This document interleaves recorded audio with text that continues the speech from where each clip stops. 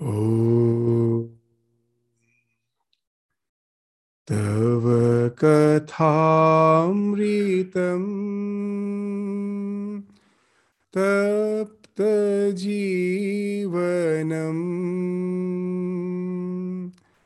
कविभिरीडितम्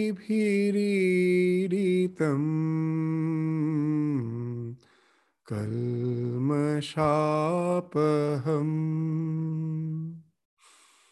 श्रवणमङ्गलम्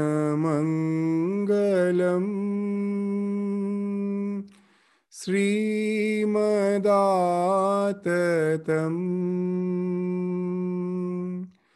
भुवि गृह्णन्ति ये भूरिदा जना.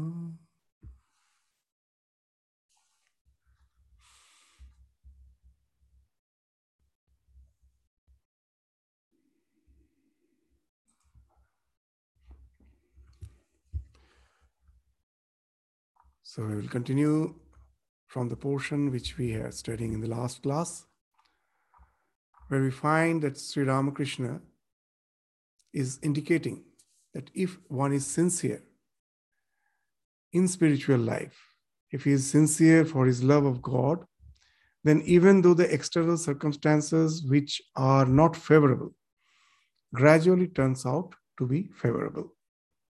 So in his words, but if a man who has sincere love for God, then all come under his control. The king, wicked persons, and his wife. Sincere love of God on the husband's part may eventually help the wife to lead a spiritual life. If the husband is good, then through the grace of God, the wife may also follow his example. So as we were indicating that in the nature of the universe, the plan of the nature is such that whatever we desire intensely, the nature will conspire to fulfill our intense desire. It will conspire to create that, to make the circumstances favorable, so that all the so-called, the desires are fulfilled. It's not only in spiritual life, in our day-to-day life, what we intensely desire. According to that, the nature will be conspiring to make the favorable circumstances and fulfill your desire. You may say it doesn't happen. As in the last class, we were saying that though we may be professing that I want this, I want that, but within our heart, constantly, most probably, the fear is there. The fear factor is there. I may not get it. I may not attain it. So that's the real thing which you are contemplating, that I may not get it. And that happens. What you contemplate, that happens. If you have the tremendous conviction that this is the thing I want now, the entire means my desire has to be fulfilled. I don't keep any option of ifs and buts. Then you will find that the nature is conspiring to make all the circumstances favorable to fulfill our desires. And that's the thing which is being indicated in Sri Ramakrishna's word. That if we are really intently, we sincerely love God, we will find that even the circumstances which are not favorable gradually is turning to be favorable. And that will help us to lead a more engrossing spiritual life. So that's the thing which we were discussing in the last class. Let's proceed to the next section. So this word, actually, just before saying these words, Sri Ramakrishna, when Master asked that what should one do if one's wife says, you are neglecting me, I shall commit suicide. The Master was very serious. In stern words, what he told, give up such a wife. If she proves an obstacle in the way of spiritual life, let her commit suicide or anything else she likes. The wife that hampers her husband's spiritual life is an ungodly wife. So after such uncompromising reply, when Sri Ramakrishna mentioned that uh, in his words that if a man, if he is sincere, he has a sincere love for God, then know it for certain, all will come under his control. The king, the wicked persons, his wife, sincere love of God on the husband's part may eventually help the wife to lead a spiritual life. If a husband is good, then through the grace of God, the wife may also follow his example. So, after hearing these words, the master was bit the master had a soothing effect. This had a soothing effect on M's worried mind. All the while he had been thinking, let her commit suicide. What can I do? M, this world is a terrible place indeed. Master to the devotee. That's the reason Chaitanya said to his companion Nityananda, listen, brother, there is no hope of salvation for the worldly minded. So why there is no hope of salvation in spite of all the so-called spiritual practices? When Chaitanya Mahaprabhu with his devotees used to have this kirtana, congregational singing, even these household devotees used to get exuberant, this emotional upsurge, devotional upsurge. Seeing that, many thought that they are progressing in spiritual life. When it was indicated to Chaitanya Mahaprabhu, what he told was something interesting. That if a pot has some hole, however you may go on pouring water, it all leaks out, it won't stay. Know it for certain, such exuberance of devotion, which you see temporarily when that there is a congregational singing, it do indicate that they have developed some taste for the divine, but at the same time, they are yet to get detached, have developed the detachment from samsara, from their house, from their worldly life. Unless the detachment is there, that all those exuberances they have, it's less like a foam. It just simply vanishes. It leaks out. It in no way stays. As in our scripture, they say that if you go on rowing your boat with the anchors, without raising the anchors, will you proceed anywhere? So worldly attachment speaks of that. If you are extremely worldly attached, all the spiritual practices are of no avail. Spiritual practices of the worldly minded persons are like rowing a boat without raising the anchor. So that's why Sri Ramakrishna is indicating that Chaitanya's, in the words of Chaitanya, that is the reason Chaitanya said to his companion Nityananda, listen, brother, there is no hope of salvation for the worldly minded. On another occasion, the master had said to him privately, yes, there is no hope for a worldly man if he is not sincerely devoted to God, but he has nothing to fear if he remains in the world after realizing God. Nor need a man have any fear whatever of the world if he attains sincere devotion by practicing spiritual discipline now and then in solitude. Chaitanya had several householders among his devotees, but they were householders in name only, for they lived unattached to the world. So this is the thing which Sri Ramakrishna is indicating, that after saying about the general, that all those who used to have this exuberance in the congregation, it's not that all of them about whom Chaitanya Mahaprabhu was saying that for them there is no way out. There are a few, though they are in the household, they have developed that sincere love for God. And sincere love for God automatically entails detachment from the worldly pleasures. As Sri Ramakrishna used to say, the more you proceed towards east, the west automatically falls behind. If we are growing in devotion, then our inordinate attachment for the worldly way of living has to fall off. It is something spontaneous. So, such person, what's his state of mind? Sri Ramakrishna in some other context have indicated that such householders who are in the household, as if apparently leading a householder's life, but inwardly he is having that devotion for the Lord and has developed the detachment. Outwardly, they will look like householder, but their mind has already been attached to God and detached from the worldly way of living.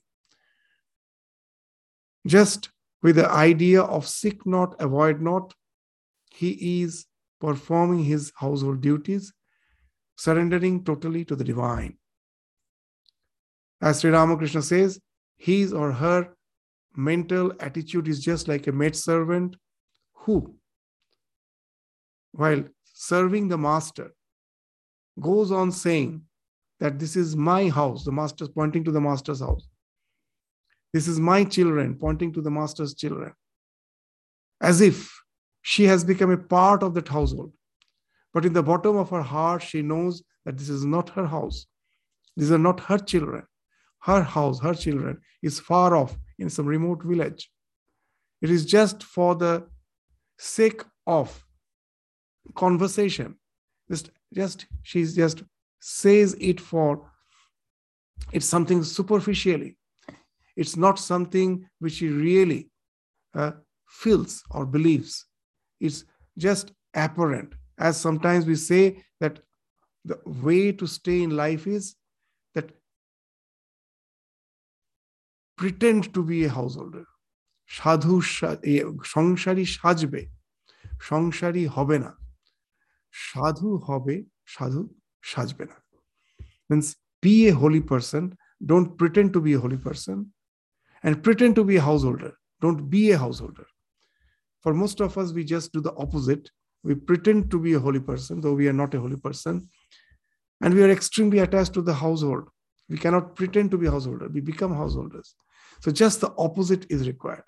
So in the family, we find such person who pretend to be householder, just taking the care of their responsibilities, but at the same time, his heart is totally immersed in the divine. Sri Ramakrishna asked him in some other context, can you show me a picture of a bird hatching its egg? When the bird is on the egg, is hatching its egg, its eyes are open, but that eyes do not have any focus. It is just observing without any focus on anything. In Bengali called drishti phel phele. It's very difficult to translate. It means the eyes are looking, but there is a type of indifference. It's not actually looking intently on anything because its total attention is on the egg which she is hatching. So that way in our family life, that there should be a sense, though we are as if involved with the family life, involved with all the activities, there should be a sense of detachment there. And all the attention should be in the egg. Egg means here the divine who is enshrined in our heart. That there the entire attention should be there. We should be serving the one who is seated in our heart. That is, by staying in family, the way to practice spirituality, in the words of Ramakrishna throughout the gospel, in innumerable analogies he have used to explain this fact, that it should be like just one who is having a toothache. The one who has toothache, he may be doing all the household activities, but the mind is constantly focused on the toothache. He cannot take away his mind from that. Sri Ramakrishna is to say, let God be your toothache. Keeping that mind in God to your duties. The one who is a devotee can keep 3/4 of his mind in God, and just with 1/4 of his mind can take care of all his responsibilities. And know it for certain, the way he takes care of his responsibilities, 1/4 mind, is much, much better than those who are inordinately attached to the worldly way of living. Because we think that the one who is attached to the worldly way of living, his mind is focused to the things he is doing. But actually, it is not the fact.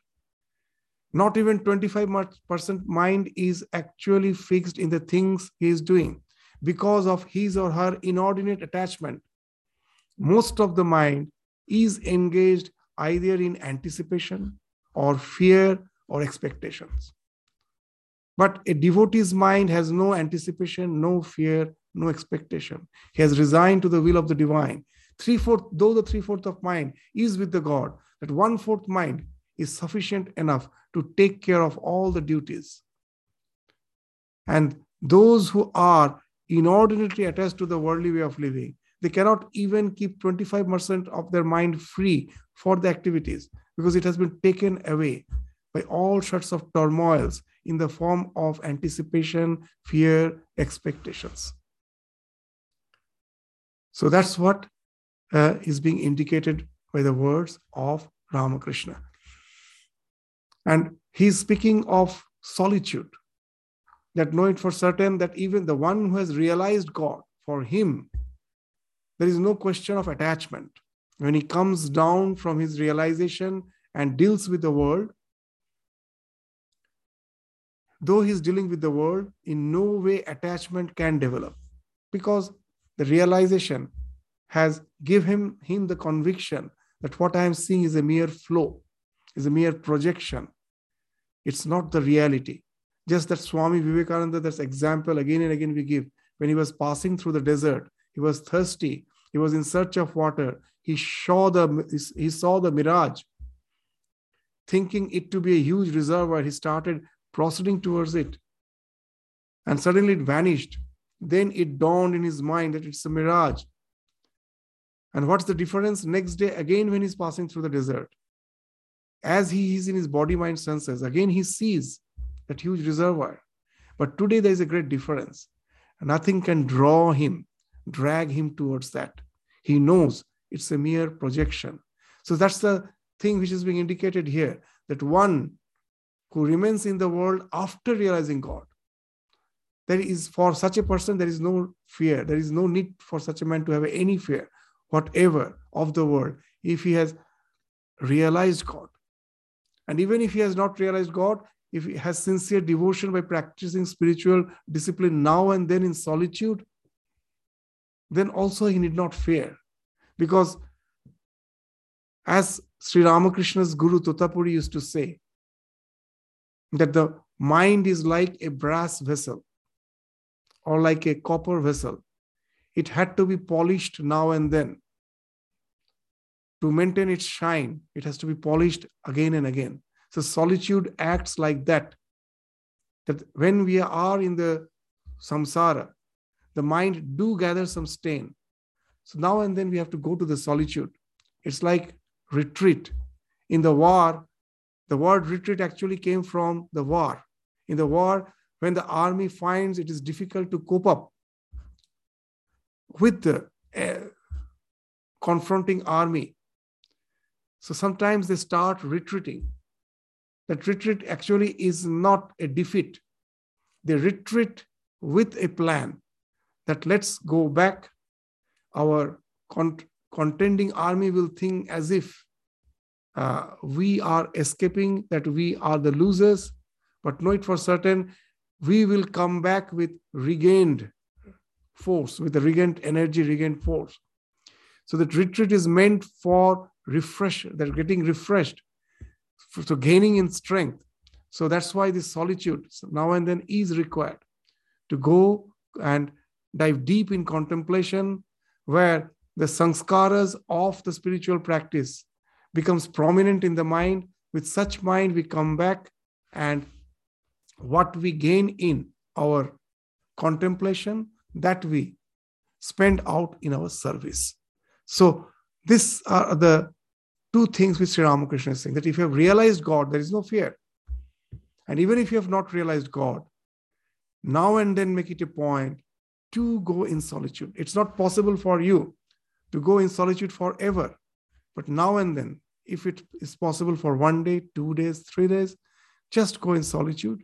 Spend the time exclusively in contemplation, and then with renewed energy, renewed vigor, come back and again lead your worldly life, trying to keep in your mind what you are contemplating on in your solitude.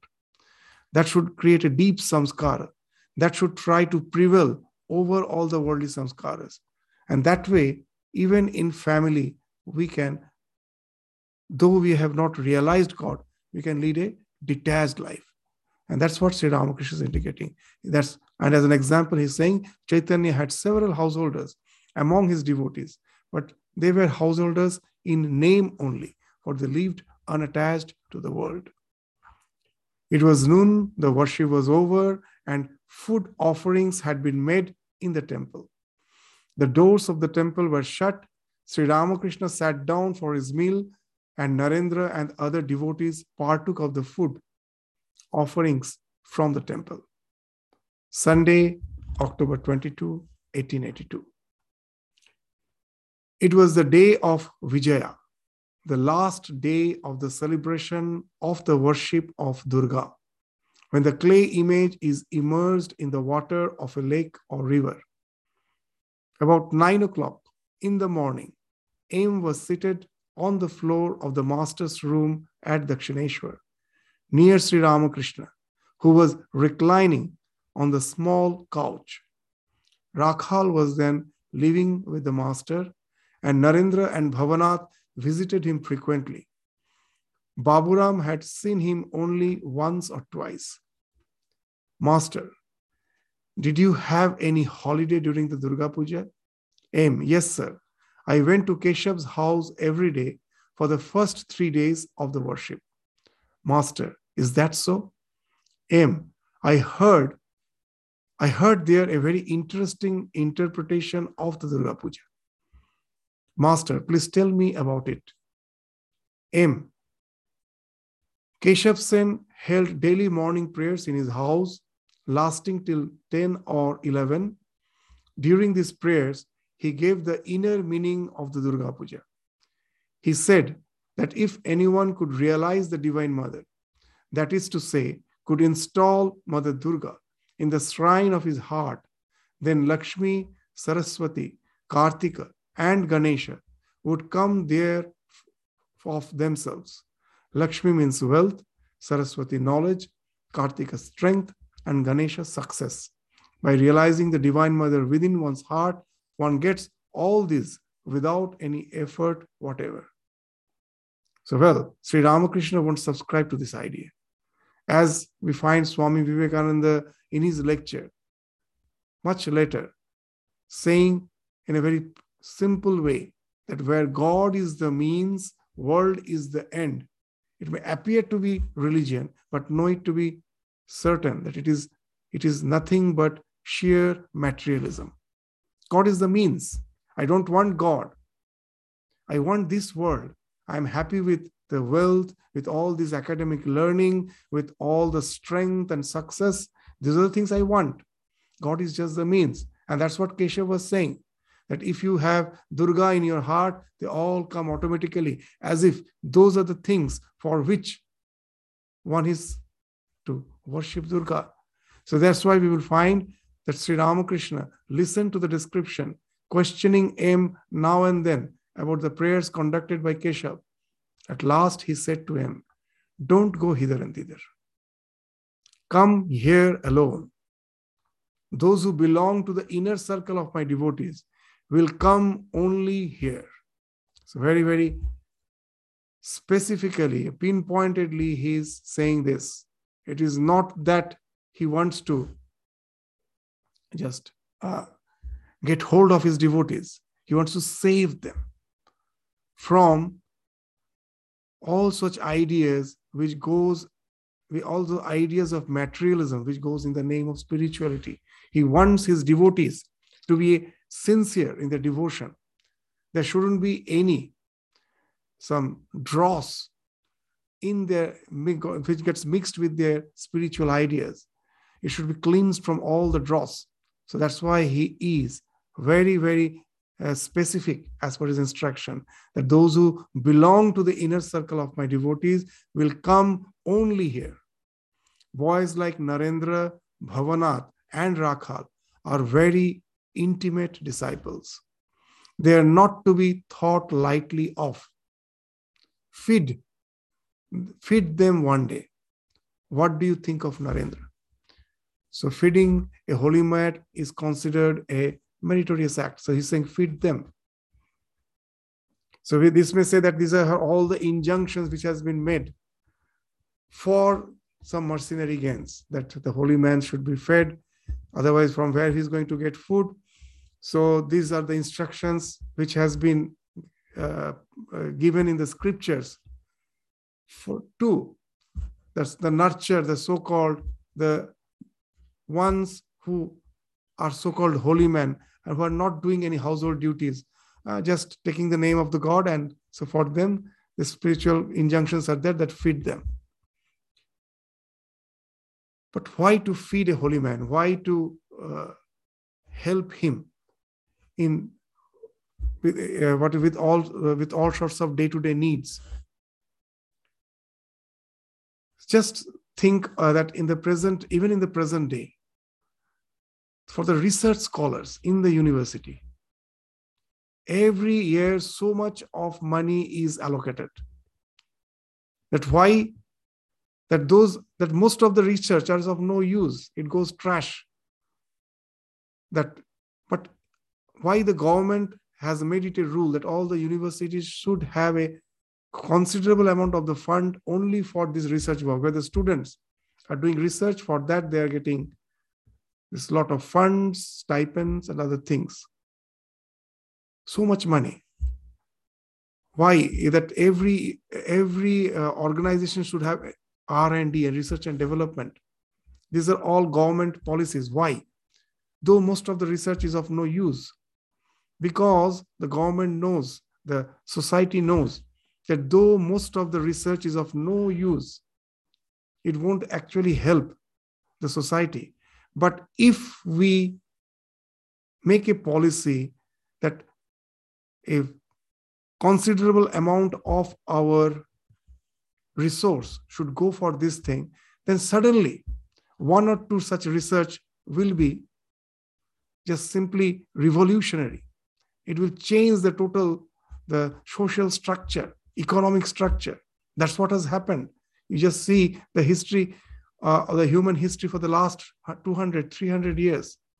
That suddenly, that though most of the research is trash, but from all those trash, suddenly some discoveries, some inventions changes the total social structure.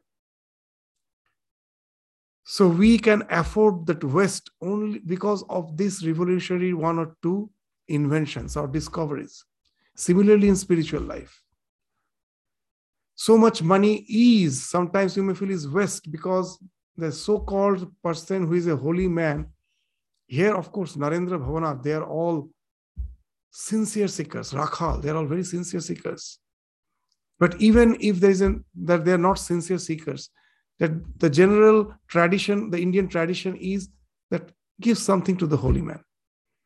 Many will ask the question that, are they sincere? Why should I give them? I don't know. But that's the culture which enables now and then a Ramakrishna to evolve. That such system, if that system was not there, the one who is intently that devoted to the divine, for whom all the responsibilities have fallen off, if the society is not taking care of him, the spiritual revelations that comes from him, which is the life-saving philosophy for the entire humanity for hundreds of years, for thousands of years, we won't have that. So this feeding the holy man that's why considered such a meritorious act, because that's the thing which sustains the society.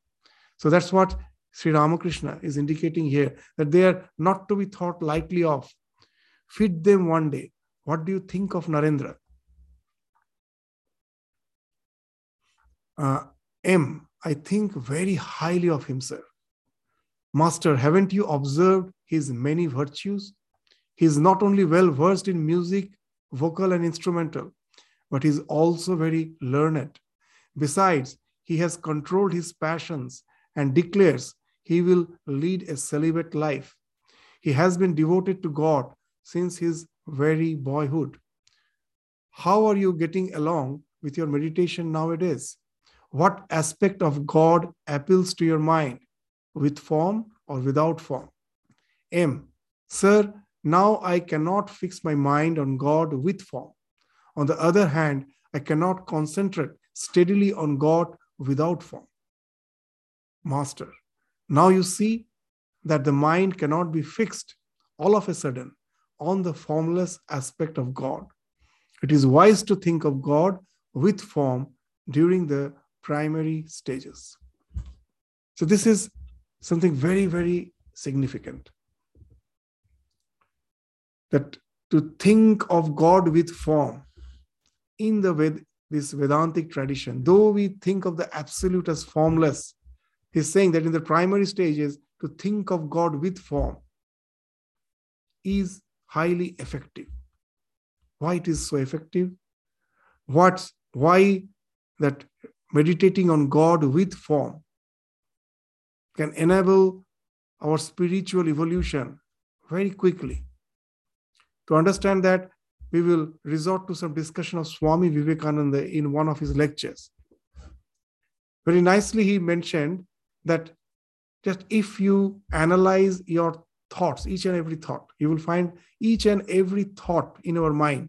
We are thinking so many things, but each and every thought, if you analyze, you will find it has two components, name and form. Anything. The moment, just suppose I'm sitting here, there is no flower near me, I say a rose. That name rose immediately enables me to visualize the form, the smell, everything I visualize in my mind, though it is not there. So the name is related with a form. It always gets associated. Whenever we are thinking, each and every thought has these two components, name and form. Within my mind, I'm speaking. When I'm speaking, constantly I'm visualizing. The moment the mother thinks of the child, the moment she thinks of the child, the name of the child comes to her mind, and immediately along with that, the form comes. She visualizes. So all the thoughts have these two components, name and form. Now, when I'm trying to fix my mind on one thought, say the Ishtavritti, or my chosen ideal, I say it is formless. Yes, it may be that as per your ultimate principle is concerned, it is formless. But if I try to think it as a form, how it helps? As each and every thought component has two things, name and form. The moment you are trying to concentrate on an ideal for which you have, you represent it with a form, then what happens? This thought with which you are trying to concentrate your mind, this thought which is going to contain all other distractive thoughts, all other distractions, this thought is powerful, it becomes powerful enough with the name and the form, both the components it has. If at the very beginning stage, if we just think of the abstract ideal as formless and try to just go on contemplating on God as formless, though we are repeating the name, God, of course, whatever may be the religious tradition, God is represented by certain form of name. So you most probably are repeating the name to keep your mind fixed on God. But the imagination factor, the visual factor of each and every thought, that is free. It goes on visualizing all other forms, all the forms. So the repeating of the name becomes mechanical. You're repeating something, but the mind is going as a visual factor. The audible factor has been taken care of by repeating the name, but the visual factor, the form, that you have no component to take care because your God is formless. And then it roams about all around. So the repetition becomes something mechanical. It in no way can become very effective. If I think of God with a form, then my thought component has both the name and form to contend with all other distractions. It becomes very easy. The moment I am visualizing the form of the divine, then the mind cannot deviate to some other form. because you're imagining a certain form. That this thought with the two components of name and form is quite strong enough to contend with such other distractive thoughts, which too have the two components. So that way, in the primary stage, it is very, very helpful to think of God with form. Ultimately, we should always forget that the means is not the goal. Ultimately, when we go to the merge in that absolute, the realization, the forms will all fall off. We can even realize that God in his absolute sense. But this is a practice. All the confusion arises when we take the way to be the goal. As Buddha used to say, that I am pointing to the moon, and people take the index finger to be the moon. That all the things which are speaking of is the way, is the index finger. It is pointing at something. But they take the index finger to be the moon. They don't see the moon. So though the formless aspect may be the thing which we are aspiring for finally, but with the form, when we start our journey, it makes the path much more effective. So that's what Sri Ramakrishna is saying. Now you see that the mind cannot be fixed all of a sudden on the formless aspect of God. It is wise to think of God with form during the primary stages. M, do you mean to suggest that one should meditate on clay images? Master, why clay? These images are the embodiments of consciousness. So, the images are the embodiments of consciousness. That when, even as per the principle of Vedanta is concerned, that the entire universe is a projection of the divine. If that be so, when I say that God is not in the clay image, I am restricting, I am limiting God by saying that I say he's omnipresent, he's everywhere, but he's not in this clay image. My words are contradictory. If he's everywhere, if he has projected as the universe, what I see is apparent. Essentially, it is the divine and divine alone. Because the ultimate reality is getting conditioned by the mind and the senses, it is appearing as this universe. So in reality, the clay image is not clay, it is the Lord. So in Bhakti Shastras, they say that we cannot limit the divine, how he will find expression. Innumerable are the ways he is finding expression. But in some of the forms, in some of the aspects, his manifestation is more vivid. As has been spoken of in Bhagavad Gita, in the 10th chapter, the Vibhuti Yoga, where the Lord's Vibhuti, that though he is as substance, essentially he is present everywhere, but he manifests more in some of the objects. So similarly, the clay image, which is meant for the worship, especially in Ramanujacharya used to speak of those images as Archavataram, that the Lord manifests him spatially in all those forms in which the devotees perform the worship. So don't think them to be this clay image. That whenever when someone is to say that this form of the divine is Mrinmoy, means made of clay, he will say, no, it is Chinmaya. It is not Mrinmaya. After even from our, the way we perceive the objects, nothing is inert. Everything that what we are seeing is the projection of the consciousness and consciousness alone. Consciousness is taking certain form. All our perceptions are embodiments of consciousness. For what we perceive is not outside. That which is outside is merely a suggestion which activates the mind and enables consciousness to be projected in a particular way. As we give that example again and again, when I see the red flower, it is not the redness is outside. Something is outside as a suggestion which activates my mind in a particular way. That light comes and strikes my retina, the light's function is over, it gets converted into some nervous impulse, which reaches my brain, the organ of the mind. And when it reaches the so-called color center, the color is projected from there to envelop the flower, to give it the sense of redness. So it is a consciousness. Again, the mind by itself cannot project. Only the mind, when it is getting activated by the consciousness, the mind is in association with the consciousness. Then only, when I'm sleeping, it doesn't happen. When the mind is in association with the consciousness, then it's being projected, as if the consciousness is being projected ultimately as that redness. So when the consciousness is getting limited by certain adjuncts, that's what we see as this world.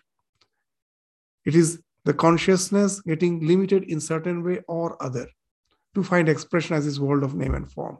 So when I worshipping the clay image, it is something within which is being expired. So that's why Swamiji used to say that in Vedanta we don't speak of inspiration. We all speak of expiration, not inspiration. Inspiration means something is coming within from outside. Inspiration, that in means coming within. So he played a pun with the word by saying it is not inspiration, it is expiration. It is all within which is finding expression outside as all these objects of name and form.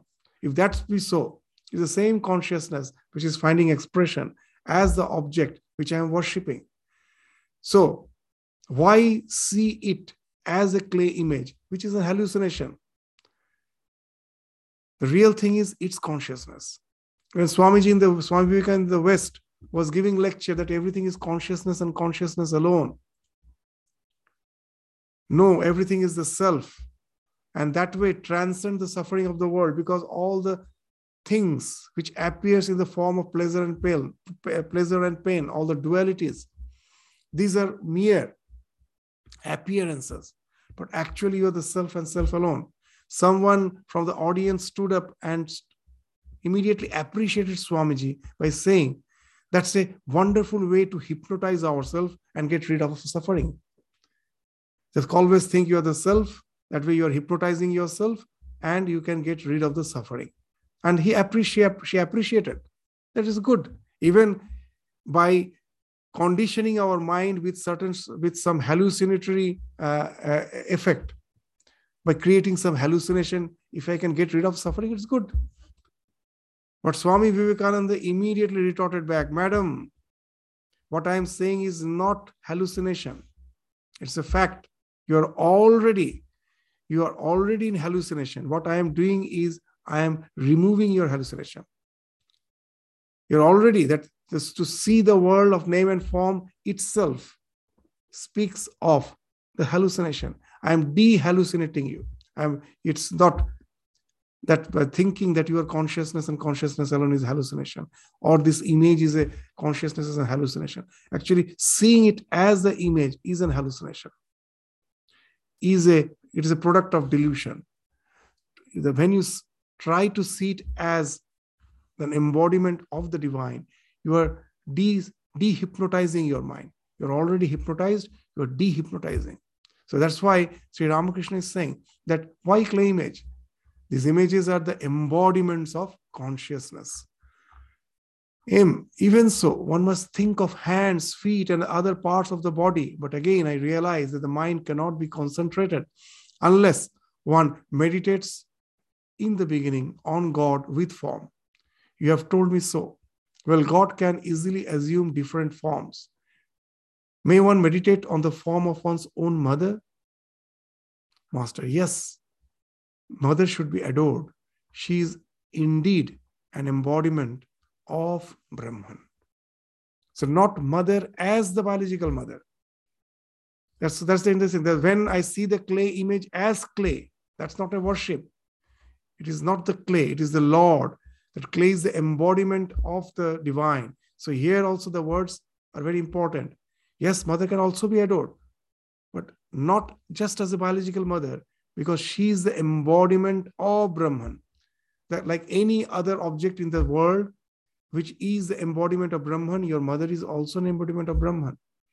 As you already have a love, a sense of affinity with the mother, so when you contemplate on mother, thinking him as the embodiment of Brahman, the meditation can become very, very effective, spontaneous, because already that love is there for that.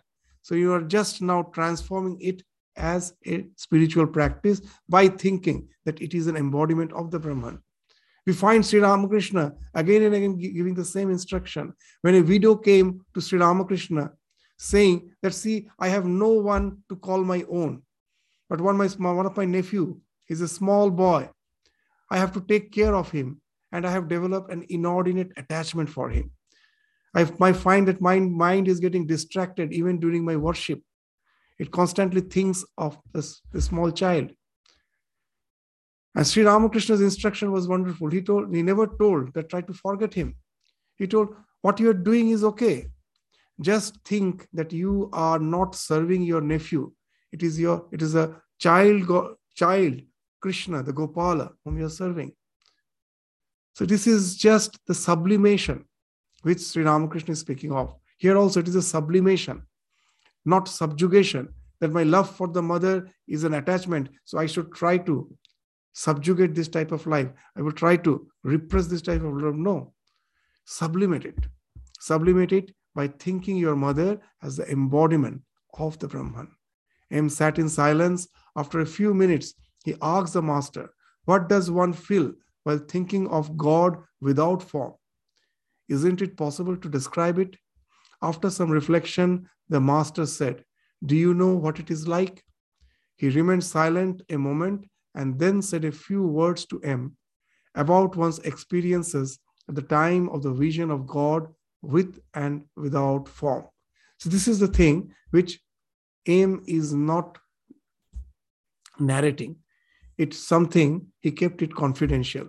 That's something Sri Ramakrishna told M about the experience of the vision of the God with and without form.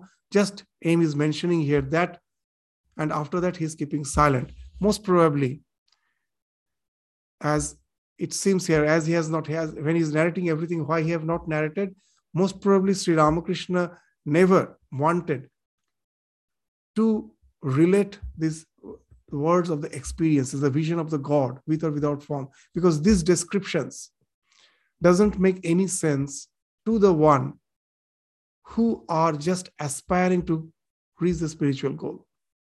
Just as we go on saying again and again, that the one who have not tasted the mango, however you may go on describing the taste of mango, it doesn't make any sense. That's why Buddha was silent about the ultimate. That the general notion is Buddha was an atheist. He was not an atheist. He was just silent about the absolute. When someone asked him whether God is, he never answered, thinking that most probably he doesn't believe in God. The next question about also God is not, that also didn't answer. He kept silent because he knew that it is something which is not the common fund of experience of all. If you speak of something of which the experience is not common to both the narrator as well as the one who is listening, you can never relate. We can relate with our words only when our perceptions are alike. What I see, you have also seen, then only I can relate through words.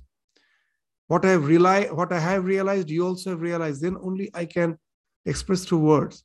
Otherwise, what I have realized, if all other have not realized, however I may try to use my language, I can never express it. So that's why most probably we find that M is not speaking about that Ramakrishna remained silent a moment and then said a few words to M about one's experiences at the time of vision of God with and without form. And there it ends. Master, you see, one must practice spiritual discipline to understand this correctly.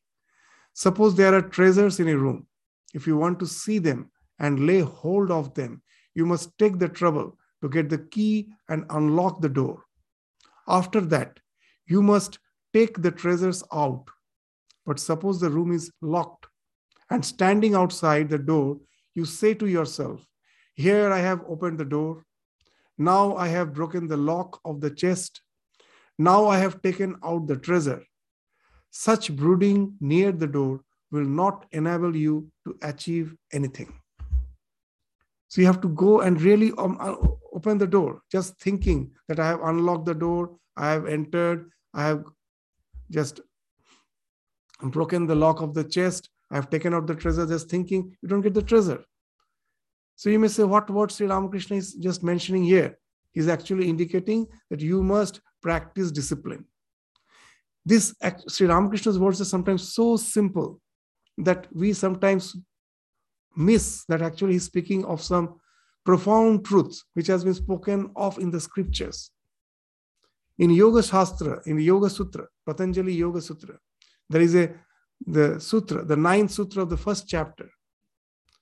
What it is? Shabda Jnana Anupati Vastu Shunya Vikalpa. Vikalpa means verbal delusion, or you can say imagination. What is imagination? Shabda Jnana Anupati Vastu Shunya.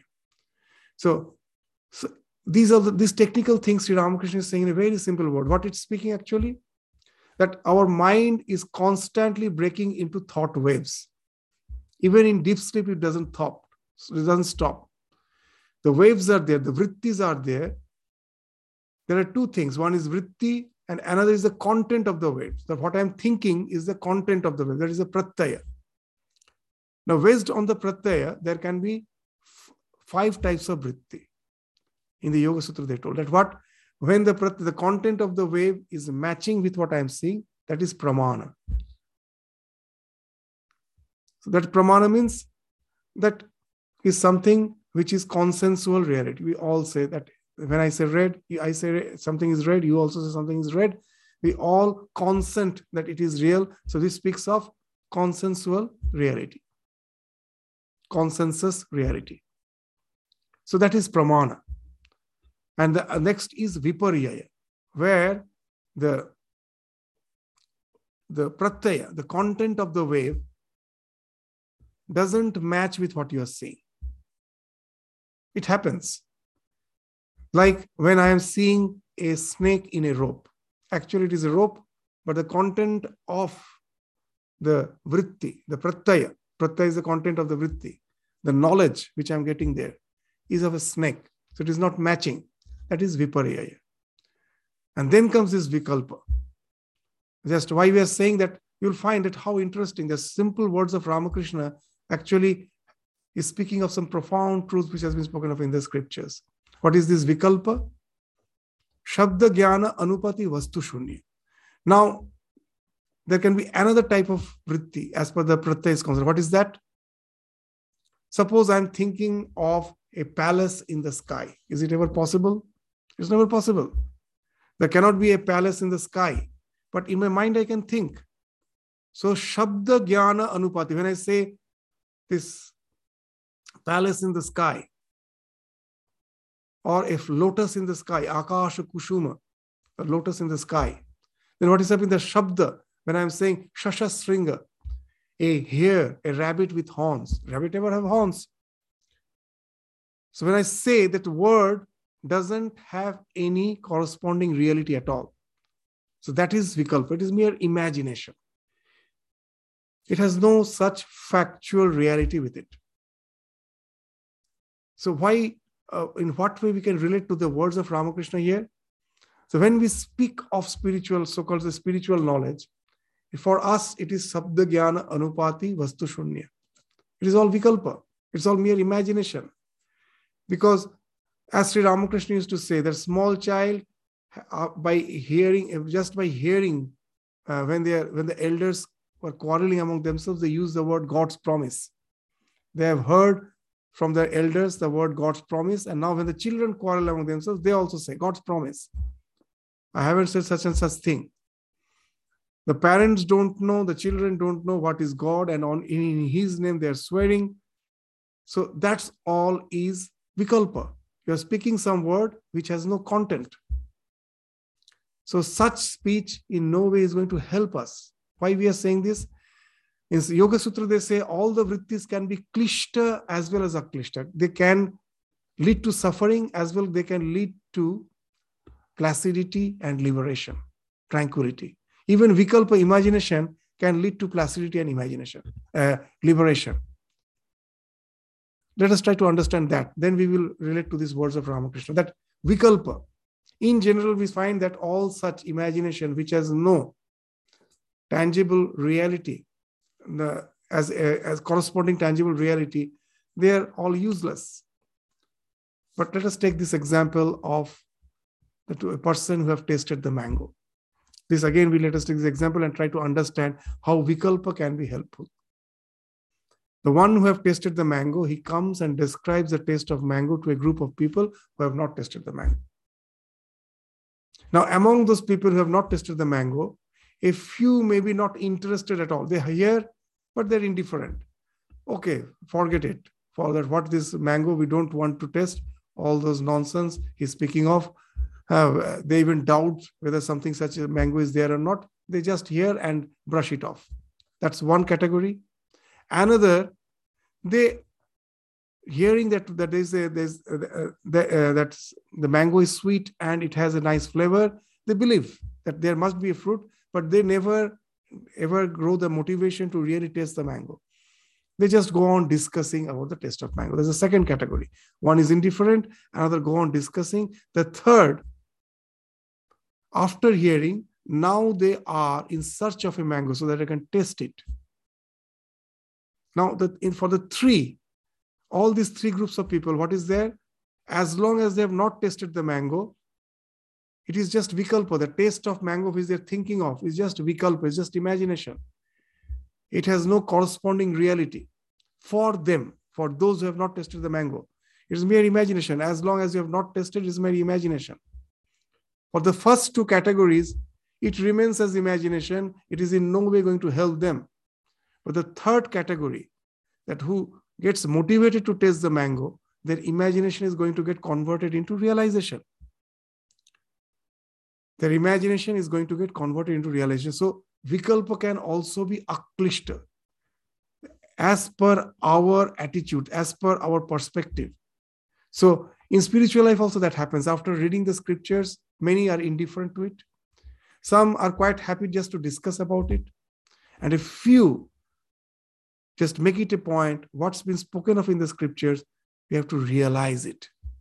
That speaks of practicing the discipline. And this imagination is getting converted into realization. Today's imagination gets converted into tomorrow's realization through the practice. Otherwise, that imagination is in no way going to help us. It remains the vikalpa, which is in no way going to help us. Now you can relate to the words of Ramakrishna, that for most of us, spirituality just remains in the level of discussion. We never take it. It remains in the level of discussion and in the realm of belief. We never make it a point to realize it in our life. As long as we don't do that, it is as good as just a person who knows there is a treasure in the room. Instead of trying to unlock and go and get the treasure, he's just sitting and thinking, I have unlocked the door, I have broken the lock, I have entered, I've opened the treasure, I've got the treasure. He's just imagining. Did he really get it? No.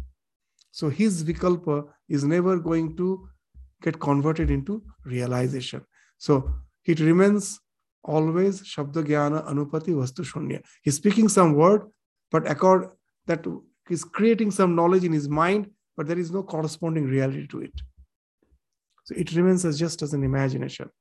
So to make today's imagination into realization, that spiritual practice, the disciplines which has been prescribed, that has to be resorted to. Just going on discussing on it, on visualizing it mentally won't help. That's what Sri Ramakrishna is saying. So again, we read these words of Ramakrishna before we conclude today's discussion. You see, one must practice spiritual discipline to understand this correctly. Suppose there are treasures in a room. If you want to see them and lay hold of them, you must take the trouble to get the key and unlock the door. After that, you must take the treasures out. But suppose the room is locked and standing outside the door, you say to yourself, here I have opened the door, now I have broken the lock of the chest, now I have taken out the treasure. Such brooding near the door will not enable you to achieve anything. You must practice discipline. So with this, we stop our discussion today. We'll continue with Sri Ramakrishna's conversation with him again in the next class. Thank you all. Namaskar.